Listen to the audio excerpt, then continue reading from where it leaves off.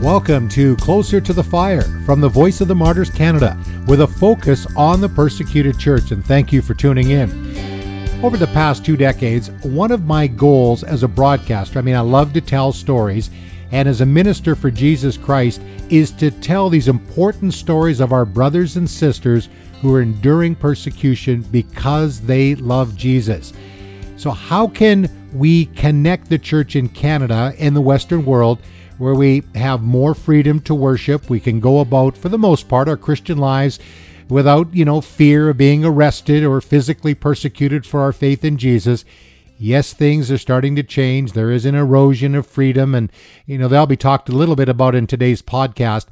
But certainly we have a lot more freedom than our brothers and sisters, say, in northern Nigeria or Pakistan, where there are a very small percentage of the population there, or North Korea. All over the world, Christians are suffering because they love Jesus. And so how can we bridge that gap? I know that's one of our passions at the Voice of the Martyrs Canada, because there's not the persecuted church and the free church. There's one church. And so how do we practically live out, verses like Hebrews 13:3, one that we use a lot at the Voice of the Martyrs Canada, referring to believers 2,000 years ago that were imprisoned because of their faith. And the Bible tells us, and again, Hebrews 13:3, continue to remember those in prison as if you were together with them in prison. How does that work? How can we be with somebody that's in prison when we're physically free? Well, that's a part of, when we pray and we seek the Lord and we help and we are, concerned about our brothers and sisters in Christ. And then the rest of it goes on to say, and those who were mistreated, if you yourselves were suffering. I've been praying for Christians that I met 17 years ago in Eritrea that are still in prison today. And you can hear more about that on a previous podcast when we talked about Eritrea. But we're all one body, regardless of our skin color, the language we speak. If we're in Christ, we are one. And in 1 Corinthians 12:26, probably the verse that I quote, I would say almost every time that I'm speaking in a church, in a conference, or doing media where it's, a broader range of what's going on with a persecuted church, where it says, if one part suffers. So this is the Apostle Paul, 2,000 years ago, writing the church in Corinth, and there was division there. And he's saying, hey guys, we're all in this together. There's just one church, but we all have different functions. So he says, if one part suffers, every part suffer with it. If one part is honored, every part rejoices with it. Now, yes, that can pertain into a local congregation. If somebody is sick, yes, you're praying, you're concerned about them, or somebody's lost their job, or marriage breakdown, death, whatever it might be. So somebody in the congregation is suffering, we suffer together. And then it even increases, though, when we think about all of us together, all over the world, part of the body of Christ. If one part suffers, every part suffers with it. So on this episode, we're going to hear from the CEO of the Voice of the Martyrs Canada, Floyd Brobbel. He'll be in conversation with Matt Tapley. Now, Matt is the lead pastor at Lakemount Worship Center in Grimsby, Ontario. And they'll be talking about how can we partner with our suffering brothers and sisters in Christ. So how can we be sensitive and aware of the challenges they are facing? By the way, if you'd like to watch that interview, I will put the link in the show notes. So let's now go to that interview with Floyd Brobbel and Matt Tapley. And Matt asked Floyd, how would you define persecution? Yeah, so I think we have an understanding that that all Christians live in a world of hostility, right? Mm-hmm. That the Bible tells us. We see in Paul writes to Timothy, right? Anyone who desires to live a godly life in Christ Jesus will be persecuted. And so it's a promise that we see in Scripture. We see it all through Scripture, this understanding that if we seek to live a godly life, if we seek to proclaim the gospel, if we seek to follow Jesus in this world, that we will face some form of opposition of some degree. So ridicule, you might be harassed, discriminated against. We certainly see some of that here in Canada. Friends may ridicule you, especially if you convert, right? I had a friend who was an atheist, converted and became a Christian, and his friends just mocked him and said, hey, we always thought you were pretty smart. Like, what are you doing making this decision, right? So you get that ridicule, you get that pressure. Do we call it persecution? I think you can call it persecution if it is successful in hindering you from proclaiming the gospel.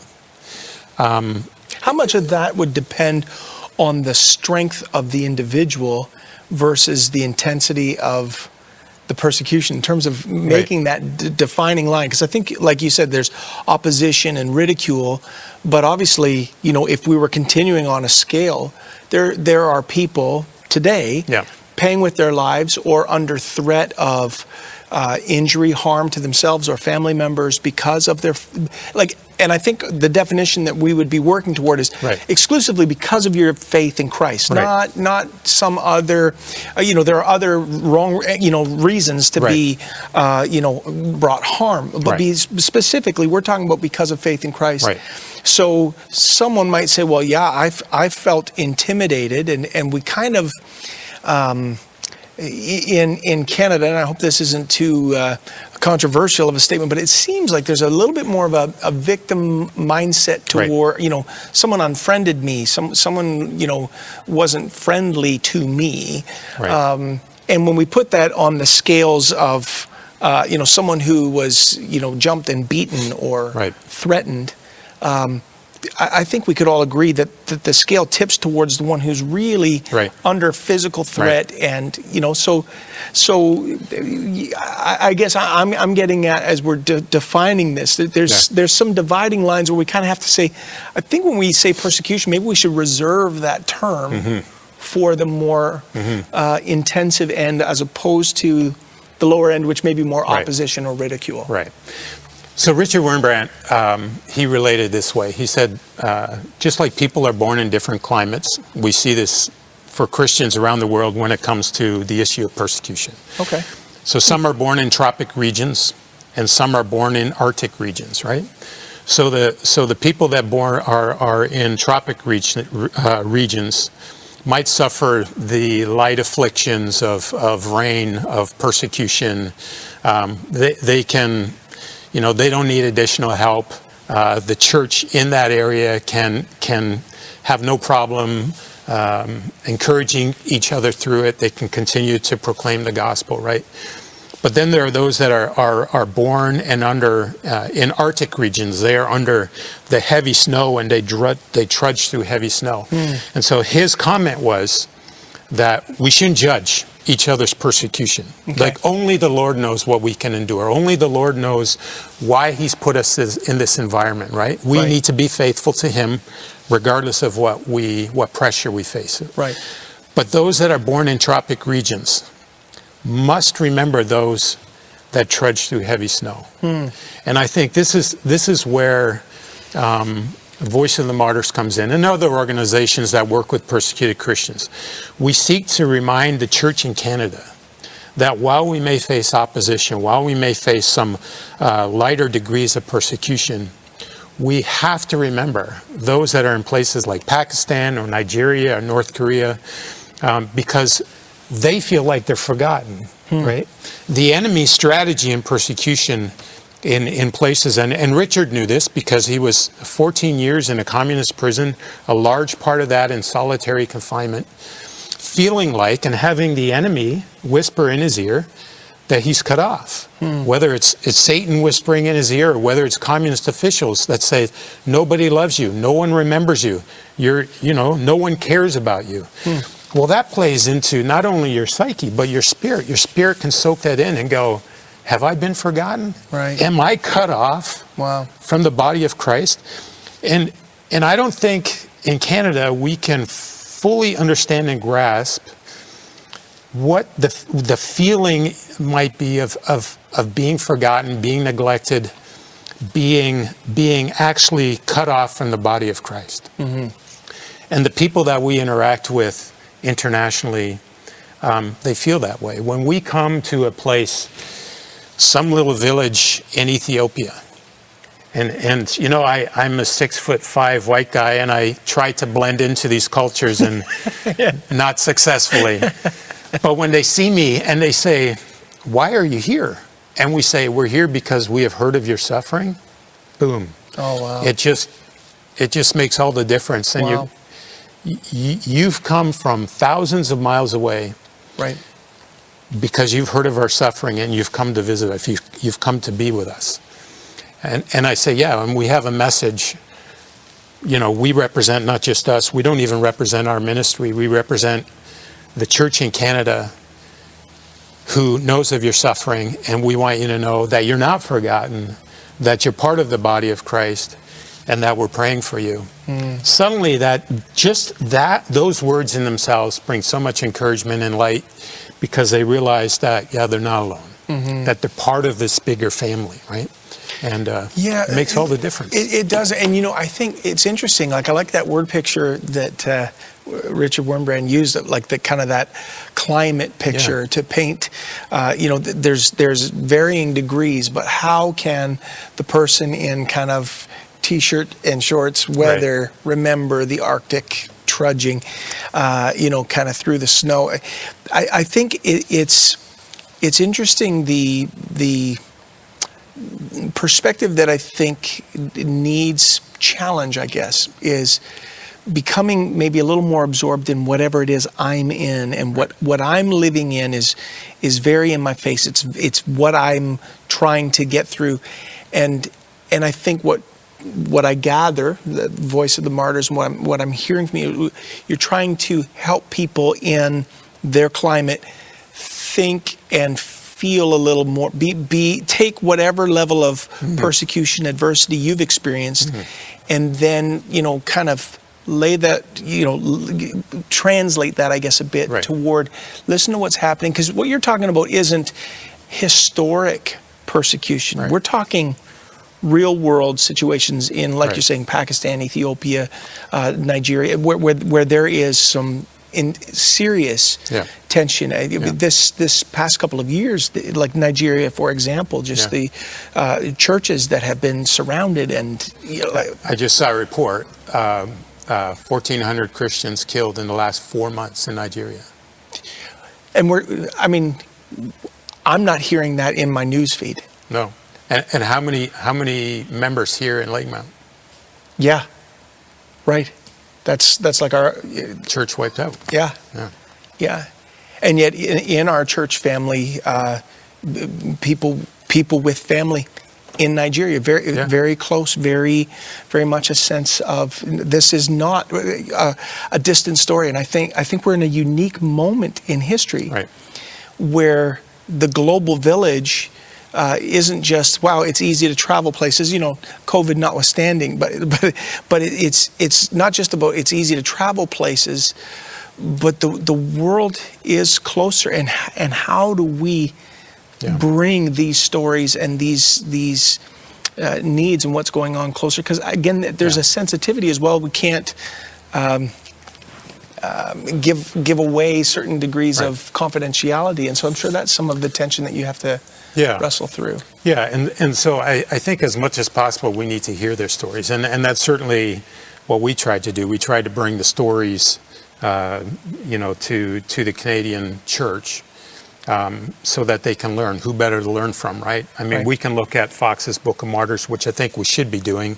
We should be reading, you know, early church history. We should be reading those that, you know, continue to live faithful Christian lives in the face of great opposition and persecution, even to the point of death.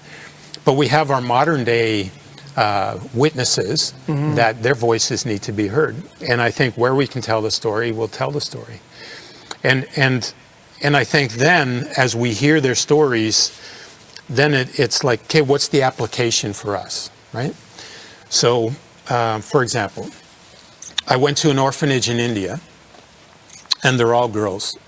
And so to be accepted into this orphanage, one or both of your parents have had to been martyred for their Christian faith. So most of these girls are there. Both parents have been killed. So we meet with the director, and we just start talking to some of these girls. And it's always very tricky because, you know, they tell their story, and many of them, they relive the trauma, and you don't want these kids to go through this, right? But some of these kids are willing to tell their story. They want to have their stories heard. So one girl we met is a girl named Rose. Rose is, I think at that time, was about 13 years old. And her dad had been a strong Hindu, converted to Christianity. He owned a shop in the village, and he was so excited about his newfound faith, so convicted that Jesus is the way, the truth, and the life. And so anybody that came into his shop, he started telling them about Jesus. And people got interested, and they started checking out the local church there, or they started, visiting, and people, people started coming to know the Lord. And so much so that some of the leaders in the village were quite upset. And so they approached this man at his shop and told him that he needed to stop preaching, stop trying to convert your fellow citizens, like just do if you want to be a Christian, that's fine, just keep it to yourself. But he said, if you know the truth, how can you be quiet? If you know the truth, wow, how can you be quiet? And so he continued to preach. And they threatened him. They said, we will attack you. We will attack your family if you keep this up. And he just continued to preach. And they made good on their threat. They came to a store one day and they beat him severely, and so much so that on the way to the hospital he died from the head trauma that he had taken on. And the director of this camp, it just happened to be very close by to where this orphanage was, and so he met with the family, and there were 2 boys, and he took care of their education. But he brought Rose, who was the daughter of this man, to his orphanage. And so Rose is sitting here, just like you and I are having this conversation. I'm listening to Rose, and she's telling a story, and she's telling the story of how her father died, and she just suddenly stops and just puts her hand to her face, and she starts weeping. And I'm like, oh, wow, what have I done? What have we done asking this girl to tell this story? And yeah, of course, not a dry eye in the room, but she regains herself.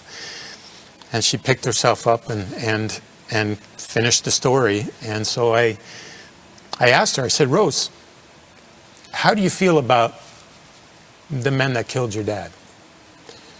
And she said, I forgive them.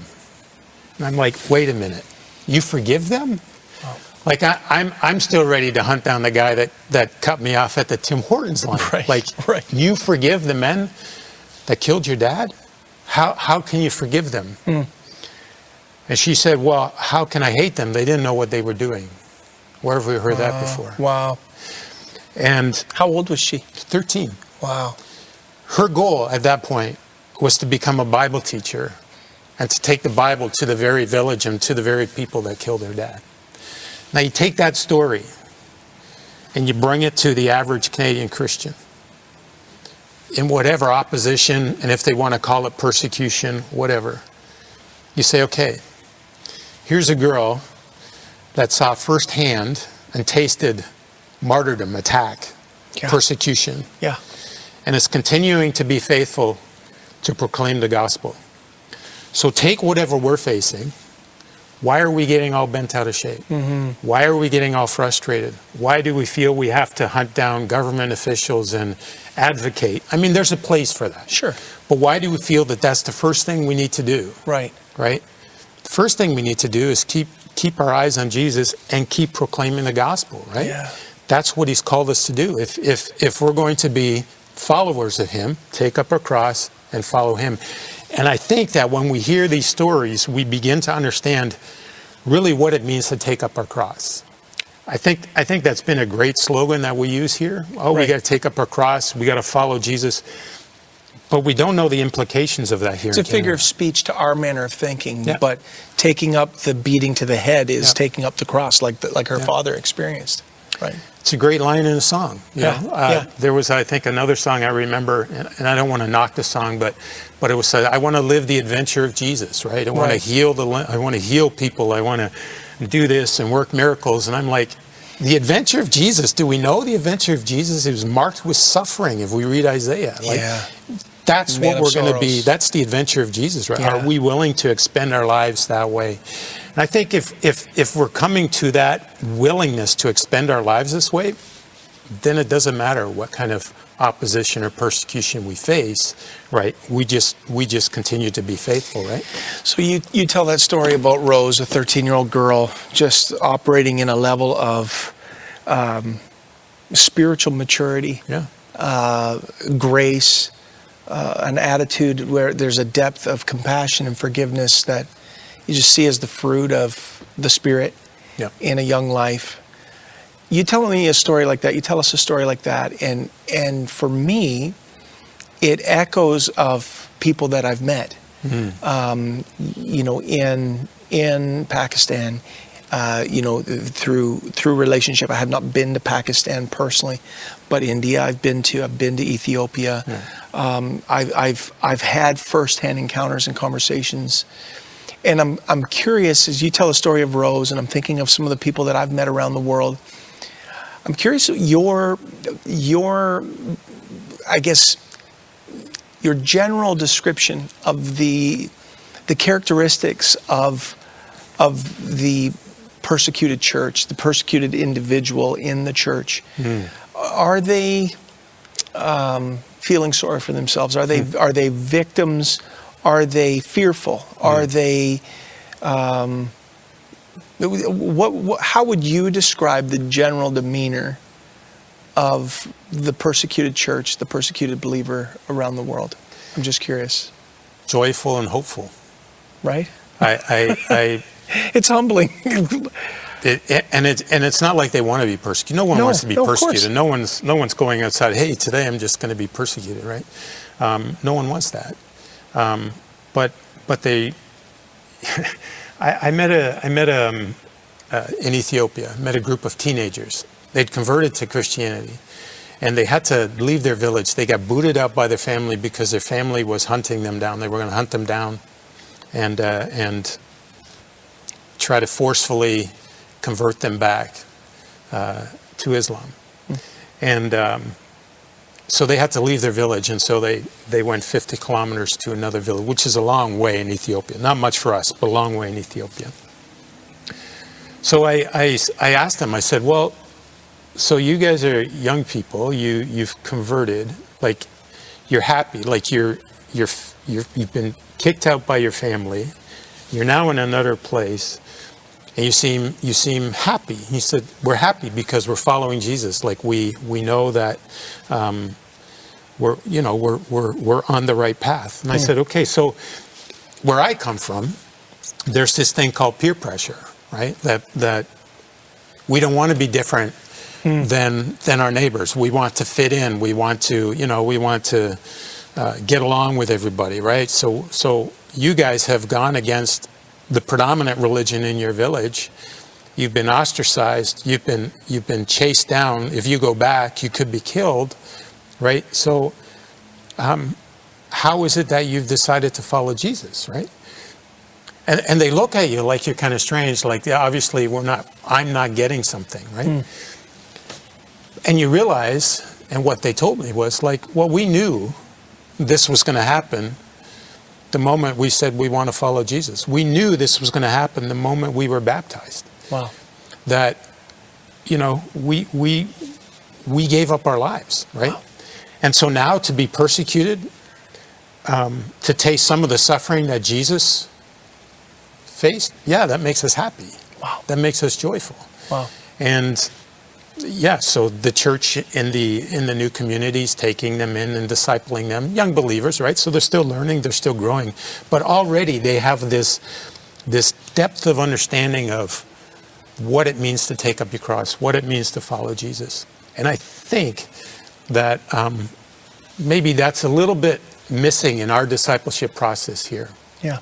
In our Western society, it's all about self-preservation, right? It's taking care of ourselves, making sure we have our retirements in place. Like and I'm not saying any of these things are wrong, but I think sometimes that can delude us into this, I don't know, this false sense of security that we have. And then when we see some of these things erode, we begin to freak out. And I think that we just need to realize that our security is in Christ alone, right? That He is sufficient. If we have Jesus, then we have everything. And I think that's why you see, and the Christians that you've met, why are they happy? Why are they joyful? Because they found Jesus. What else do they need? Right? So really, the need that we have for an awareness of what's happening around the world, if I'm hearing you right, and kind of what is my growing sense, in my faith journey, and having had the privilege to be in a few different places where persecution is a reality in that more intensified definition that we've worked through, the need that we have here in Canada, the need that we have for a deepened awareness isn't so that we have a sense of pity for our brothers and sisters around the world, but it's more so that tell me what you think of this. Yeah. It's more so that we pick up some of the strength of faith that persists under pressure, so that we maximize our witness here in this environment. And then what else? How else can the church here? How could someone watching right now say, "Here's what I want to do to be an advocate"? Obviously pray. Yeah. What are the things? What are the ways? And I'm not taking that as a shameless plug for Voice of the Martyrs. I have you here for a reason. I want to know, what are the ways that we could really be not just informed, but be active in what we are learning, and how to do, the Hebrews 13:3 thing, we really want to be there. Yeah. Well, and I'm encouraged to meet a number of the missionaries that Lakemount supports. And so already by the work that they're doing, I know that they're interacting with persecuted Christians just in the countries that they serve. And I think hearing their stories more often is very important. So I think supporting ministries that are active in where there's this overlap, and they're helping brothers and sisters in countries that are hostile to the gospel. Voice of the Martyrs, Richard Wurmbrand didn't set Voice of the Martyrs up to be a rescue mission, right? He didn't say, we need to go find all the persecuted Christians in the world and bring them to the freedom and safety of the West, right? Open doors, right? Start a ministry, Brother Andrew. He doesn't go and say, let's bring all the persecuted Christians to the West and then we'll give them Bibles. He goes, no, we're gonna take Bibles to them where they're suffering. Why? I think this is where, and I think groups like Bible League, they do the same thing, bringing Bibles not only to unbelievers that need God's word, but to churches, to Christians that are longing for a Bible. Yeah. Why? Because the church needs to be there, right? They need to grow in their faith. Richard said the only way that we can combat communist ideology is by the Word of God. So get us Bibles into these countries. So Bibles is still a huge request from persecuted, not only persecuted Christians in countries like India and Ethiopia and around the world. They're longing for a Bible. We've met Christians that have never owned their own Bible. Maybe a portion of it, maybe not even that. So Bibles are still in huge demand. So getting Bibles, you can't go wrong by getting Bibles into these countries. Yeah. And the more difficult it is to get Bibles into those countries, support those projects. But other projects where we're coming alongside Christians in their time of great need. We do projects that are so in Nigeria, we're helping widows rebuild their lives. A lot of them, husbands are killed, the breadwinners killed. And so we're working with skills training and helping to build some resiliency, helping to be able to generate some income so they can take care of themselves and, generate an income, take care of the kids.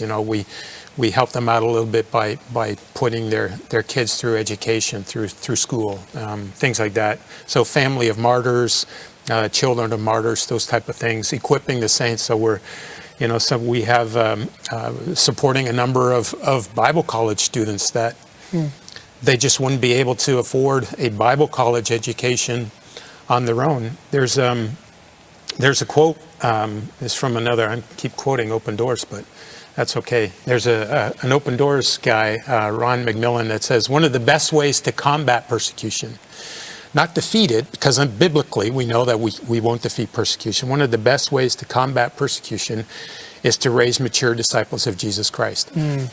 So why do we come to persecuted Christians in the context of their suffering, in the midst of their hostility?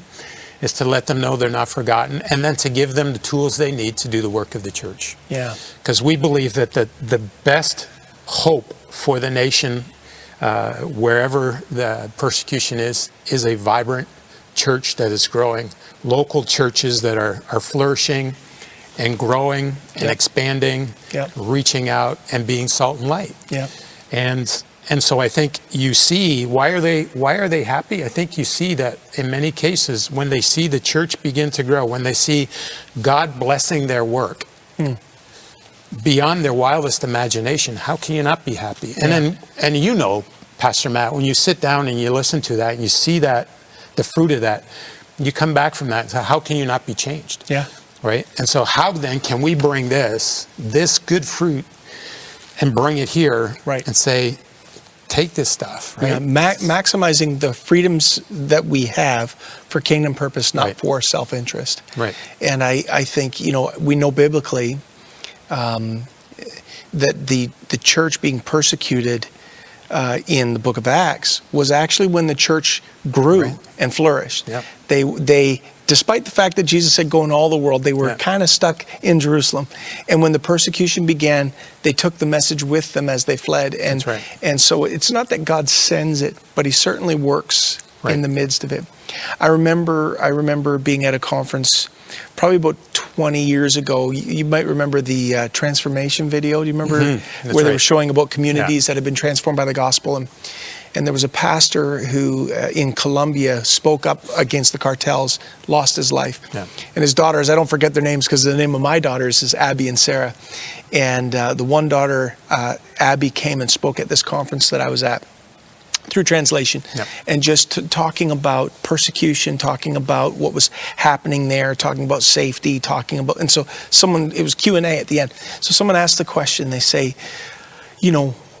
are you thinking of staying here or maybe in the United States instead of going back? And, as the translator's as soon as she caught the gist of what she was shaking her head, no. And then she looked at the crowd, I'll never forget. She looked at the crowd and she said, you have it too easy. Right. You have it too easy, and it's lulled a sleepiness into the spirituality of the Canadian church. And I don't want to lose an edge. I want to be on the front line for God. And I think that for any that are watching and listening to this discussion right now, saying, God, put me on the cutting edge of the kingdom. I want to be on that front line for the kingdom of God. It isn't just whatever you can post or the message that you can share in a more insular world, but it's connecting to our brothers and sisters. I referenced before, maybe we can pray together as we come to the conclusion, but Hebrews 13:3, I was just, as I was preparing for this, the scripture came to mind. Remember those in prison as if you were their fellow prisoners, and those who are ill-treated as if you yourselves were suffering. And that really is the essence of the compassion of Christ. What you're going through isn't, thankfully it's you. But it's, I want to walk in your shoes if I can. I want to put myself in that emotional space. I want to respond to your need the way that I wish someone would respond to the need if it were me in your plight. And I hear that in your heart as you're sharing, Floyd. And I think this conversation is so important for us in this cultural moment here in Canada, where we might be borrowing language about persecution and applying it to inconvenience or political preference that we don't enjoy.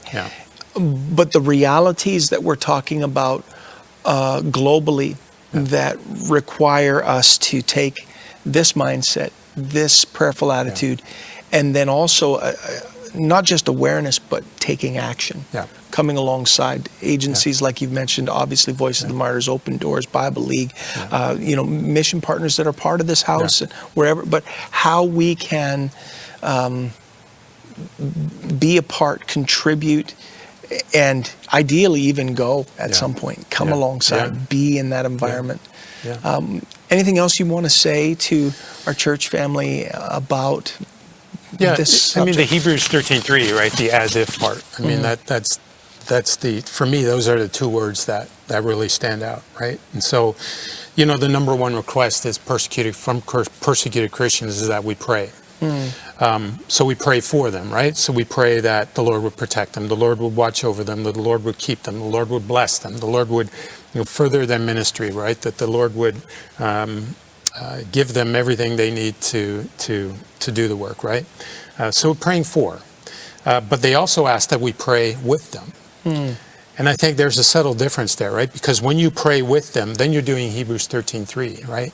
You're praying that we would be faithful as they are in proclaiming the gospel to our neighbors, to everybody within our sphere of influence, willing to pay the price that they're willing to pay to get that done.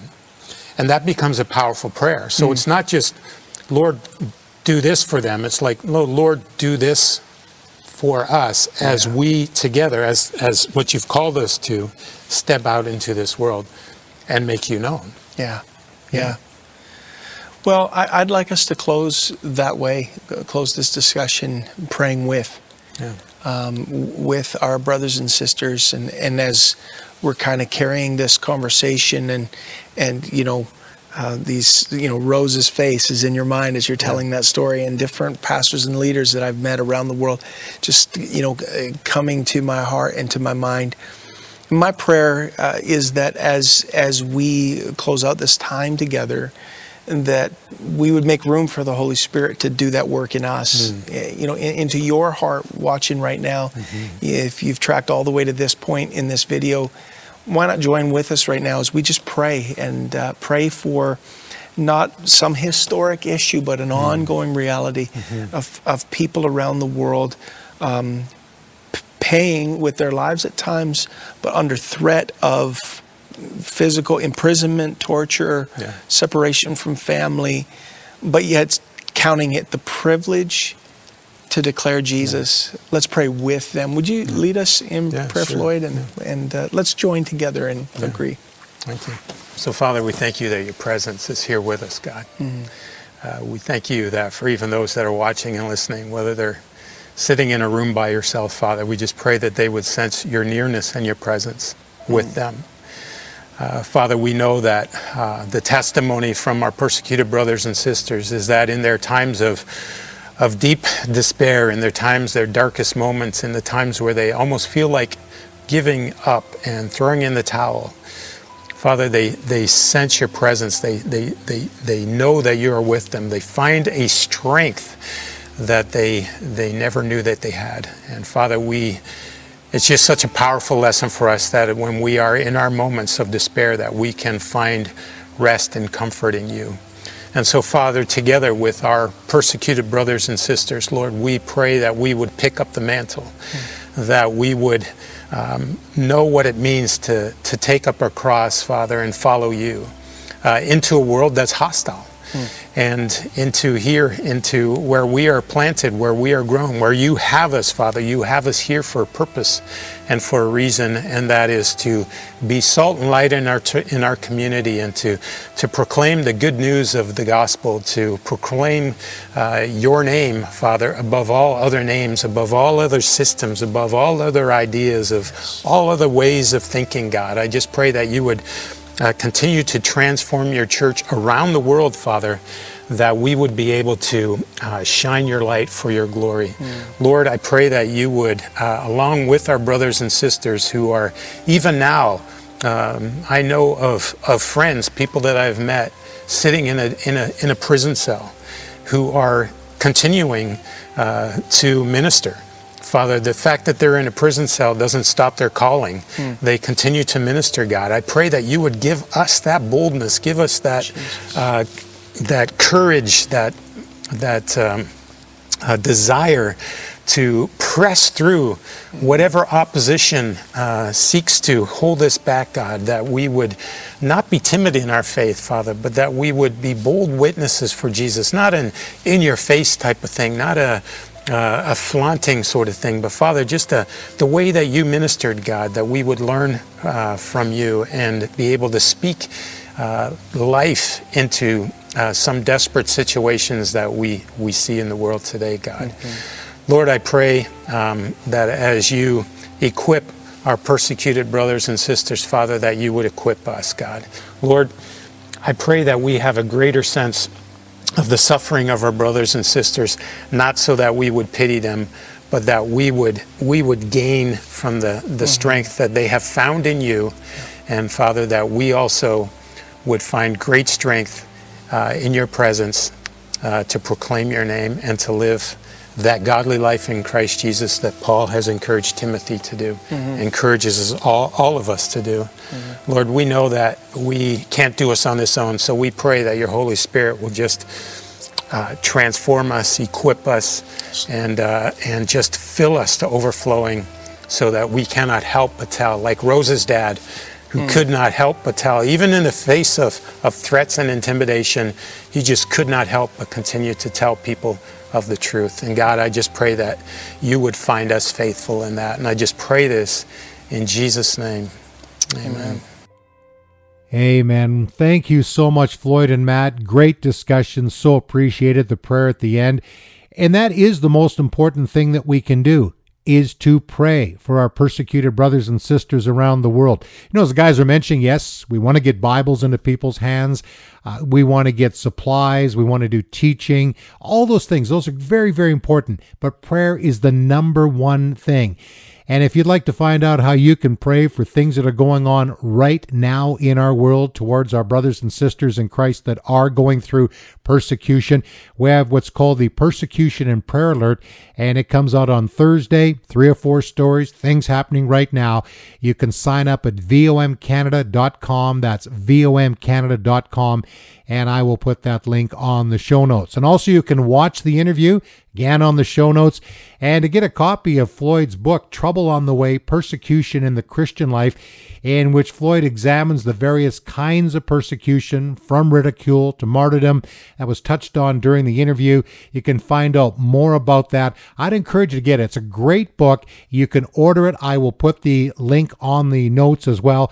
Also did a 2-part series with Floyd on Closer to the Fire, so you can listen to that. Now, as Floyd was mentioning about this 13-year-old girl, Rose from India, I also had a chance to meet with her as well and recorded her story. And I was also impressed by, the faith that she has in Jesus. And, her father was martyred for Christ because of his bold witness for Jesus. And Rose just saw what God had done in her dad's life and now determined to serve Jesus and to share about his amazing love and how he changes and transforms lives. It's amazing. We want to continue to tell those stories to inspire us to be strong in our faith so that we also proclaim the message of Jesus. Please tell your friends and family about this podcast, so appreciate that. And remember, the closer you are to Jesus, the closer you are to the fire.